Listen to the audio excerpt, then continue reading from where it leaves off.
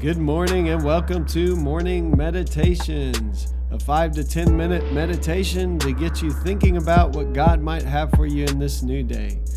I'm your host, Pastor Nate Cook, so we hope you'll enjoy your meditation for this morning.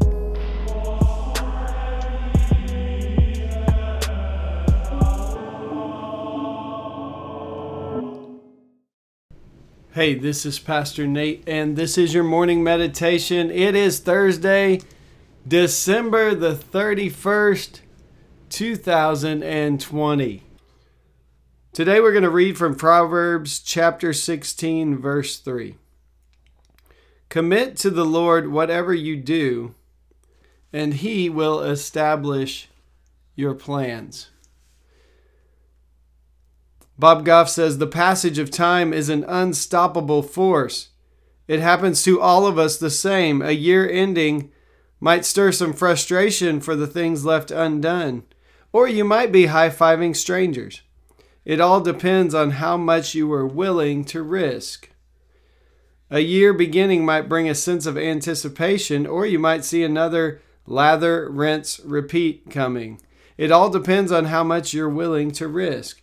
When God gives us dreams, He wants us to change as we chase them. We achieve our dreams by bravely facing the lopsided odds.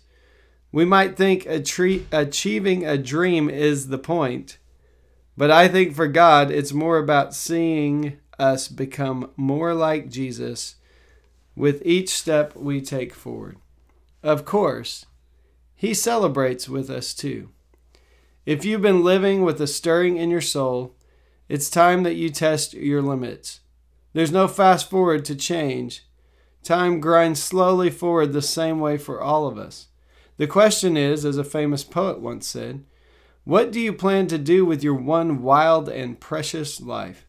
Because that is what it is. And that is how God sees you, precious and wildly capable of amazing things. The sidelines aren't a place for you anymore. Take a risk. Be bold and courageous. Dream of something only God could accomplish. Decide you're going to risk much so God can lead you toward your dream and toward Him. And he asked the question, what dreams are stirring in your soul? I love this passage from Proverbs. Commit to the Lord whatever you do, and He will establish your plans. And I love Bob Goff's words about dreams today. I would be honest, and many of us maybe this year have thought that we were just thinking about survival, not a lot about dreaming.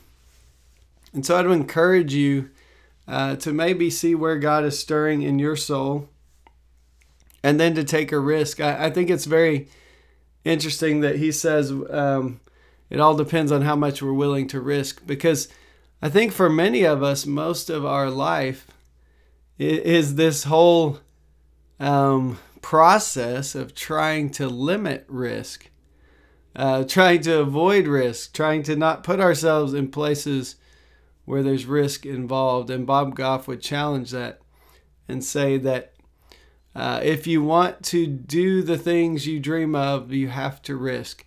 And I think Scripture would say that too.